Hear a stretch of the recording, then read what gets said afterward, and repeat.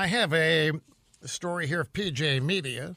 Neurosurgeon says face masks pose serious risk to healthy people.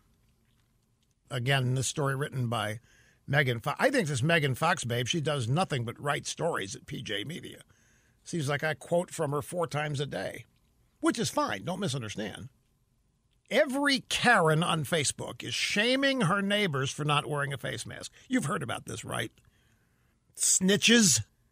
A bunch of blue state governors are actually asking citizens to snitch on people not wearing masks, not practicing social distancing, hanging around closer than 6 feet to people, going places they shouldn't go. And these people have names, nicknames. They're called Karens. And they are deploying on Facebook. They're snitching on people, identifying them on Facebook. And so she writes here, every one of these snitches, every Karen on Facebook is shaming her neighbors for not wearing a face mask. We're being told by governors that if we don't wear the face mask, we're selfish, we're horrible. We have no souls. We want Grandma to die a horrible death. Police are tackling people who don't wear the masks properly in the subway. Grocery stores are throwing maskless people out, denying them service.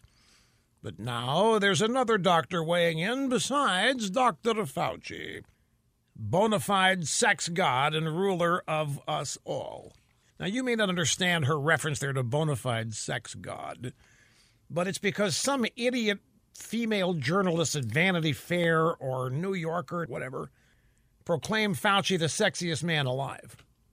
Not that long ago, so that's her snide reference that Dr. Fauci is a bona fide sex god.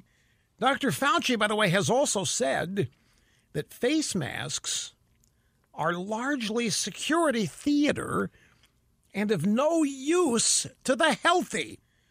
And now comes Dr. Russell Blaylock, a neurosurgeon, has written an editorial addressing healthy people wearing masks to protect themselves from COVID-19. His advice is don't do it. If you're healthy, do not wear the mask.